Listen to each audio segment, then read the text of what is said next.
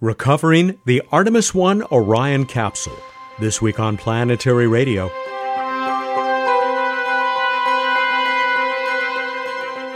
I'm Matt Kaplan of the Planetary Society with more of the human adventure across our solar system and beyond. Welcome to the second to last Planetary Radio episode that I will host. How do you follow a visit with JPL's Rob Manning and author of The Martian, Andy Weir, with a visit to Naval Base San Diego, where I stood a few feet from a human-rated spacecraft that had just returned from the moon. You'll hear my conversations with the captain of the recovery ship, with NASA Recovery Director Melissa Jones, and with astronaut Shannon Walker.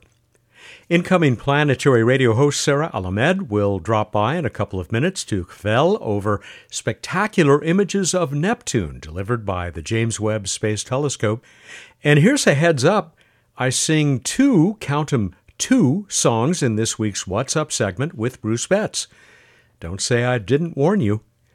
Speaking of the JWST, check out the image of two galaxies colliding that the Big Space Telescope also captured. It's at the top of the December 16 edition of our weekly newsletter, The Downlink. You can subscribe to it for free. You know what else is free? The digital version of our beautiful quarterly magazine, The Planetary Report. The galaxy's image is one of those featured in the new December solstice issue that presents many of 2022's best space photos. It's all at planetary.org. Another Downlink story shares the news that Sophia, that Boeing 747 with a big infrared telescope, has been flown to its final resting place, the Pima Air and Space Museum in Tucson, Arizona. I visited the museum during my recent stay in Tucson. They have several other history-making NASA airplanes there, along with a space shuttle, solid rocket booster, and much more. It's well worth the trip. Here's Sarah. Sarah, welcome back, and thanks for tipping me off that this article that details these absolutely outstanding, wonderful new observations of Neptune by the JWST, the James Webb Space Telescope, now available at planetary.org. Heidi Hamill, astronomer, vice president for science at AURA, the Association for Universities for Research in Astronomy. Of course, she's also vice president of the Planetary Society, been a member of our board since 2005, and has joined me here on Planetary Radio many times. Joined, though, by Naomi Rowe Gurney, a postdoctoral research at NASA Goddard, so a young astronomer coming up. We really haven't seen Neptune like this since that single Voyager flyby, have we? No, it's been since 1989. It's been a long, long time. So to get another glimpse of this planet and just really look at all the beautiful details, it was so stunning. I literally had my jaw just drop the moment I saw this picture. Yeah. And it makes sense. You know, I've heard Heidi Hamill speak in the past about how emotionally impactful it was after decades of wanting an image like this to have it. So it's just awesome. I was so hoping, I was thinking, oh man, I hope there's a side-by-side comparison with maybe the best of the images from the Hubble Space Telescope. Mm-hmm. And sure enough, if you scroll far enough down in the article, and why wouldn't you, there it is. And it is absolutely stunning. I mean, they use the word astounding for this. And one of the most amazing facts in this article is that all of these wonderful new images are the result of just a couple of hours of time on the telescope? Yes, just 2 hours of observing revealed the rings of Neptune, all of these amazing details in the atmosphere and all of its beautiful moons. It's absolutely startling because trying to get images of Neptune from Earth is just, I mean, to say it's difficult would be an understatement. You can try to get images with Hubble, but what JWST has revealed about this planet in the infrared is amazing in just that amount of observing time. And that's really what makes the difference here, right? I mean, like the Hubble image, what we're shown is in visible light because that's really where Hubble excels, maybe a little bit into the infrared, but nothing touches JWST for observing in the infrared. it really reveals details that we couldn't see before with a telescope like Hubble. For example, there are these beautiful features underneath the top cloud layers that you can only see in certain wavelengths of light if you can look past the methane in the atmosphere down underneath. There are also some really bright clouds that are reflecting light up at the top. So you can see all of this dynamics to the atmosphere, all of this depth that we really couldn't see with Hubble. Yeah, something else that I thought was fascinating is that not only do we have this far more sensitive telescope, but there are features revealed that apparently just weren't there before. They wouldn't have been there even if we'd had this telescope. Yeah, well, a lot can change, and let me calculate this. It's long over time. 30 years, a long time. There are some features near the poles on Neptune that we did see when Voyager 2 flew by, and they're still there. But there are whole new things about Neptune that have emerged in this time that's really cool to see. Well, again, the article is called A Deep Dive into the Neptune System with JWST by Heidi Hamill and Naomi Rowe Gurney. Highly recommended at planetary.org. And Sarah, I look forward to talking with you again next week when you will be part of our annual year-end panel reviewing the best in space for 2022. See you then. I'm looking forward to it. And who knows what shenanigans you and Bruce and I will get into on that day. That is Sarah Al-Ahmed. She is the incoming host of Planetary Radio. It happens in just 2 weeks as this one is published. The Artemis 1 mission ended on Sunday, December 11, 2022, when the Orion spacecraft, or capsule, plunged into the Pacific off Baja, California. The splashdown was originally planned to happen a few miles seaward from the coast of my hometown, San Diego, California. A storm made it prudent for recovery to be slightly redirected. Waiting for Orion was the USS Portland, a so-called LPD, or Landing Platform Dock. This class of huge amphibious multitasking ship has a gigantic well deck that can be partially submerged, making it relatively easy to tow floating objects like space capsules inside. It was in that well deck that Orion peacefully rested. Buzzing around it on the morning of December 13 were Navy personnel, NASA officials, and media reps like yours truly. The first person I spotted was in her blue astronaut jumpsuit. Dr. Shannon Walker is a space physicist who has been with NASA since 1995. She has also spent over 330 days in space, living twice on the International Space Station. It was a SpaceX Crew Dragon that carried her to the ISS on her second flight in 2020. Dr. Walker, lots of reason to celebrate as we stand here in the bay of this ship. Yeah, it's pretty amazing to see the Orion capsule back on Earth and in the fantastic shape it's in. It's been a long time coming, and it has been absolutely amazing to get this back onto this ship. You've been with NASA a long time. You have watched the development of Artemis, of Orion, of the Space Launch System, SLS. It's been a long time coming. Yes, it has. But now, after our first flight, our test flight is done, and hopefully it won't be too much longer till we'll get Artemis 2 on its way. I'm only sorry that my colleagues and I, who went down for the first launch attempt, we couldn't stick around. Oh, you tried too? Yeah, me too. I was for the first launch attempt, and I think the second one, and then I had other work I had to do for the actual launch attempt. So I got to watch it on TV with most of the country. So where are you going to be for Artemis 2, if we're lucky, in a couple of years, when some of your astronaut colleagues become the first to actually take a very similar ride in a capsule like this? Well, hopefully I will be in Florida watching them take off, but if not, I will be somewhere glued to a television set. You have an interesting advantage. You've actually been in the Crew Dragon on your trip, one of your trips to the International Space Station. How would you say Crew Dragon compares to Orion? Oh, that's an interesting question. So, on the surface, they're very similar. They both hold 4 people, but of course, Orion is built to go farther distances. And so it's probably a little more spacious. I know it's definitely heavier, but beyond that, it's probably pretty similar on the inside, just to ride in that spacecraft. Would you take a ride if you could?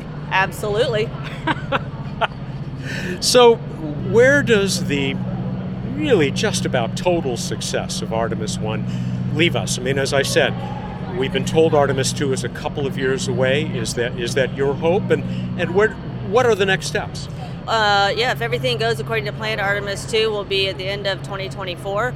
We're going to take the Orion capsule back to Florida. They're going to go over it with a fine-tooth comb and make sure that it really was as good as we thought it was. And if there's anything that needs to be adjusted for Artemis 2, we'll fold that in. But hopefully it's nothing too much that would affect the schedule. And then a little bit farther down the line, maybe a year or so after Artemis 2, that first woman and first person of color returning to the moon, pretty exciting. It's very exciting. It's going to be so exciting to see people on the moon and go into a different location on the moon, which is a whole different program than we had before. What would be your advice as somebody who's been up there a number of times now? What would be your advice to these probably somewhat more novice astronauts who may be making some of these trips? Yeah, for the first-time flyers, I usually tell them that you're going to do your job. Yeah, you know you're going to spend so much time trying to do everything right, but really what you want to do is also take the time to smell the roses and really live the event, because it's historic what's going to happen. Thanks very much, Dr. Walker. Yeah. Thank you. Astronaut and scientist Shannon Walker. Longtime listeners to this show may have caught one or both of my previous visits to Naval Base San Diego. I talked with Melissa Jones on both of those trips. Melissa is the director of the NASA recovery team, so I wasn't surprised to see her smiling face on this visit. Have you stopped celebrating yet? Not yet. No, we haven't. We've been celebrating for several days. Everyone's just so excited.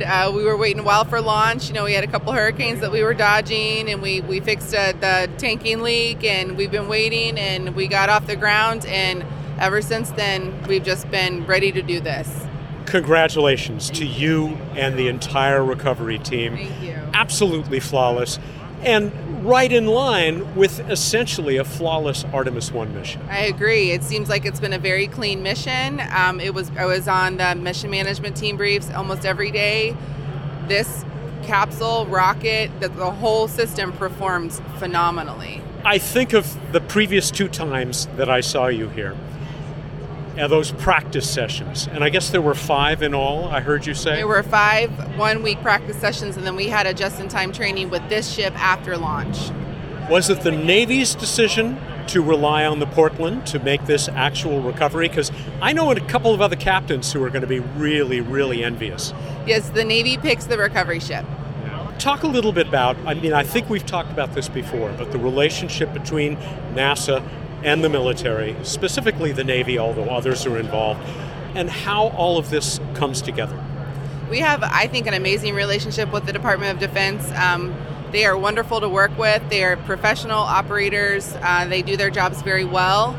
And so the way we work with them for this, we use the ship, which is obviously the Navy. There's a diver organization that's Navy, helicopters are Navy, and then we have a couple of Air Force organizations that work with us too.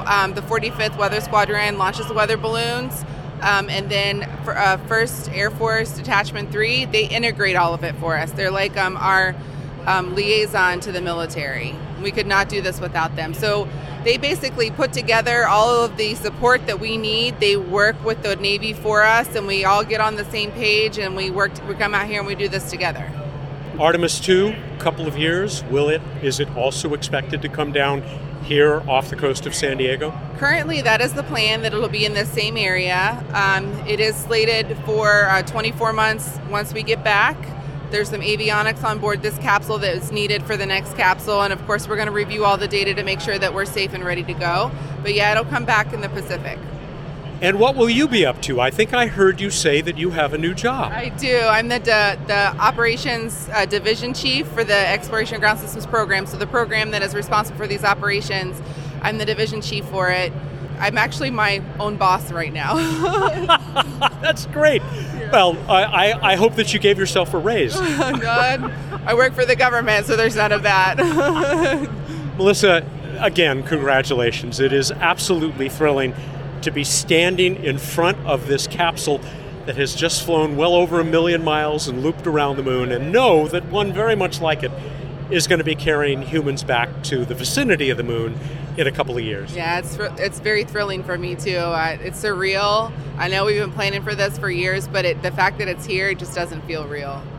NASA's Melissa Jones. Looking very proud was the skipper of the ship that led the effort to recover the Artemis I Orion. So I'm Captain John W. Ryan, and I'm the commanding officer of the USS Portland. And we are standing in the vast bay of your vessel with this amazing bit of cargo behind us. Yes, so we're actually in the well deck, and the Orion space capsule is tied down in our well deck after we retrieved it at sea. I was here for a couple of the practice sessions where the Navy learned to work with NASA to recover the Artemis capsules, the Orions. I know a couple of captains who are really envious of you right now. I would not say that those captains are envious. I think everybody who had a part in making this a successful mission, the lessons learned from those commanding officers helped make this event went as smooth as it could humanly possibly go. And all of that work and all of that effort made the Navy very successful this past weekend. You know, I just heard pretty much the same thing from Melissa of NASA over there, who is in charge of the recovery team, now promoted. She talked about how terrific it has been to work with the U.S. Navy and with the Department of Defense. I wonder, I assume you feel the same way about this partnership with NASA. Absolutely. The professionalism of NASA, the training they gave the ship, both classroom training, we've run this through on simulators, we did pierside training, and then 2 weeks ago we actually ran the entire mission profile out here in the Southern California operating area, where they brought in a mock-up orbital. We deployed that into the sea, and we did the entire event a number of times to make sure that everybody was ready to go. So you were doing that even as Artemis I was orbiting the moon? Yes, we were in full practice mode to get ready to make sure that it went as smoothly as possible on execution day. Why is a ship like yours especially well suited for exactly this job? So Portland is a member of the San Antonio class of LPDs, and if you look at the capabilities this ship brings, we have a large flight deck so we can embark a number of helicopters. I can deploy a number of small boats, which were critical to getting this mission successfully completed. The ship has a robust communication suite, which allowed NASA essentially to have an at-sea command center while here. And I also have a full medical team to include surgical capabilities to keep everybody safe, and also to prepare for when astronauts are actually in the orbital. We are, if all goes well, a couple of years away from the first one of these capsules that will carry humans not to the surface of the moon, but to the vicinity of the moon. Very similar mission profile to what Artemis I did. I assume that once again it'll be you or one of your fellow captains on a vessel like this that'll be bringing them back home. Absolutely. I think the LPD is a proven class of ship that is perfect for this mission. I would love to be part of that mission as well, but unfortunately that'll probably be some other commanding officer, hopefully saying the lessons learned from Portland, John P. Murtha, and Anchorage also help them be successful. Just one more. I know that every part of the mission that you and the Portland take on are important, probably equally important, but there must be something special to you and your crew when you bring aboard something that has just gone farther out into space than any other human-rated device ever. This is a culmination of history. The Orion had traveled, I think they said, 1.4 million miles, and we greeted it back to the world. It was a tremendous opportunity to further the Navy's partnership with NASA and to honestly help push the space program forward here in the next couple of years. Thanks so much, Captain, and thank you so much for this great work. Absolutely. Thank you for the interview. Captain John Ryan, Commanding Officer of the USS Portland. What's Up arrives after a break, but I also want you to know that there's something very special in the podcast and online version of this week's show. My colleague, Merk Boyan, has taken excerpts from 10 of my favorite episodes and created a beautiful, captivating montage. It includes Sally Ride, Ray Bradbury, Arthur C. Clarke, Freeman Dyson, Bob Picardo, Mary Roach, Linda Spilker, Bill Nye, and a cameo appearance by Buzz Aldrin. You'll find it at planetary.org/radio and wherever good podcasts are available. There's so much going on in the world of space science and exploration, and we're here to share it with you. Hi, I'm Sarah, Digital Community Manager for the Planetary Society. Want more space? We've got the latest news, pretty planetary pictures, and Planetary Society publications on our social media channels. You can find the Planetary Society on Instagram, Twitter, YouTube, and Facebook. I hope you'll like and subscribe so you never miss the next exciting update from the world of planetary science. Greetings, Bill Nye here with a message of gratitude.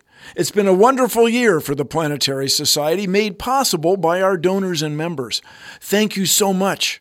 We look forward to achieving even more in 2023. I hope all of you will be with us as we strive to know the cosmos and our place within it. Check us out at planetary.org. That's where you can also learn how to become part of this journey. Here's wishing you a joyous holiday season and the happiest of New Years.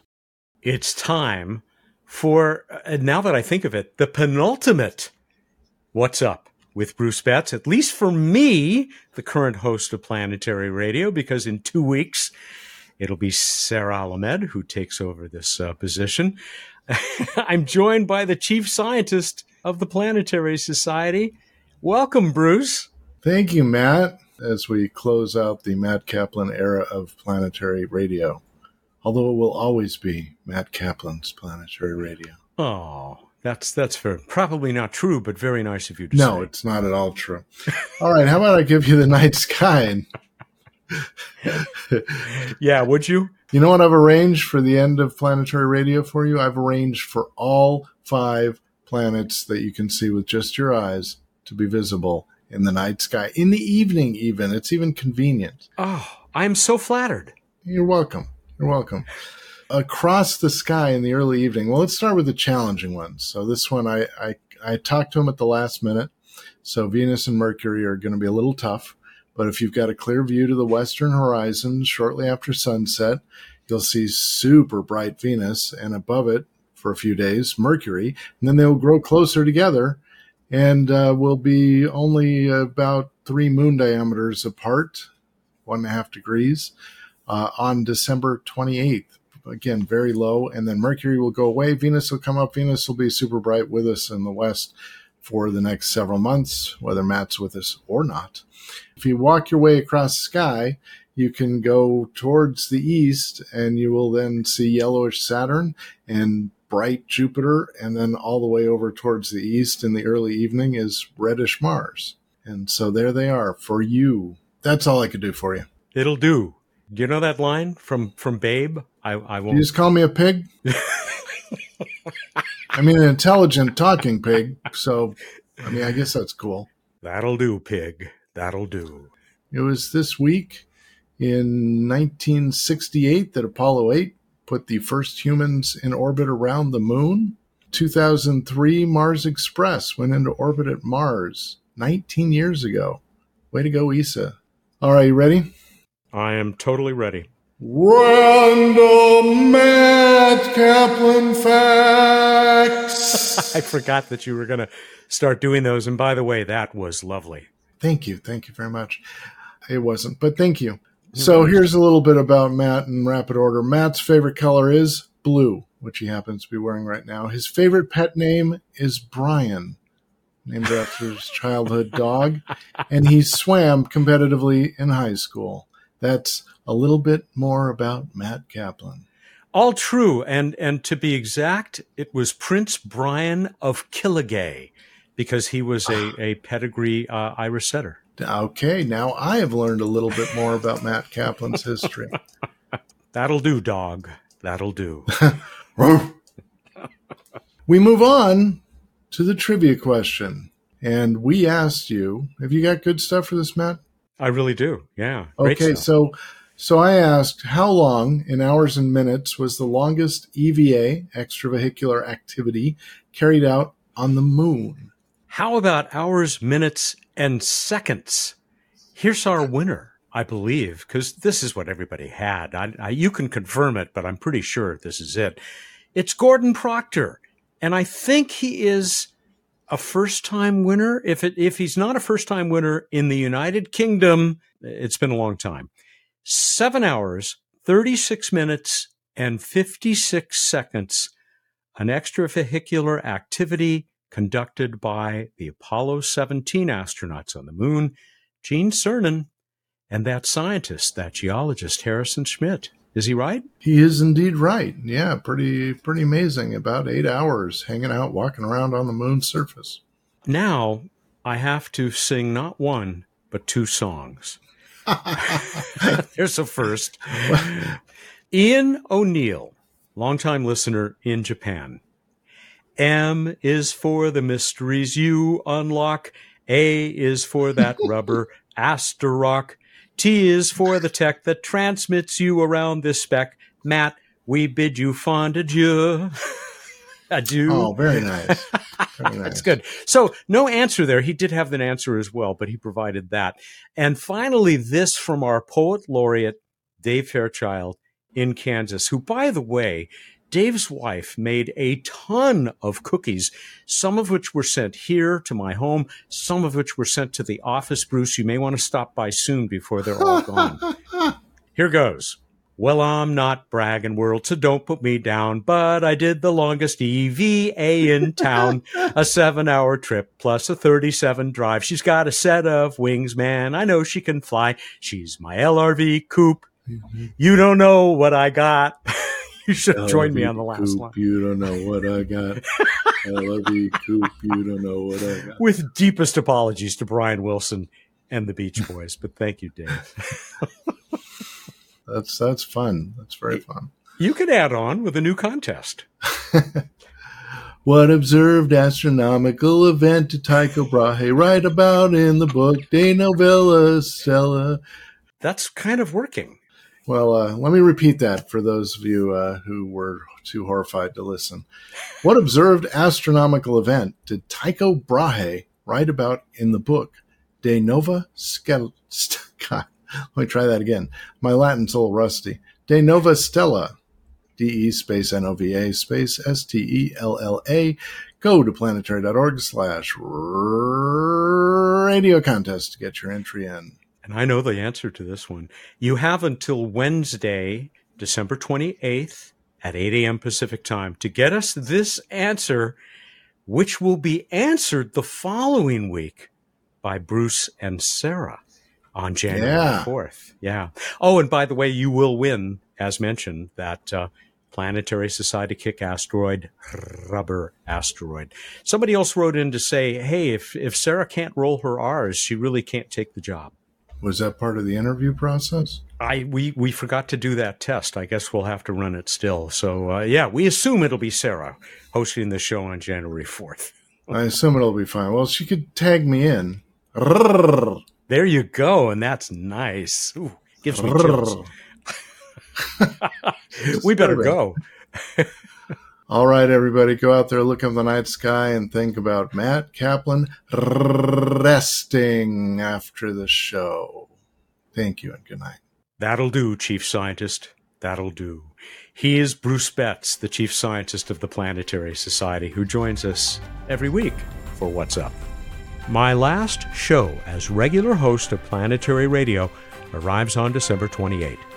Join me for a review of the year in space with several of my Planetary Society colleagues. Planetary Radio is produced by the Planetary Society in Pasadena, California, and is made possible by our nostalgic members. Mark Hilverda and Ray Paletta are our associate producers. Josh Doyle composed our theme, which is arranged and performed by Peter Schlosser. Ad Astra.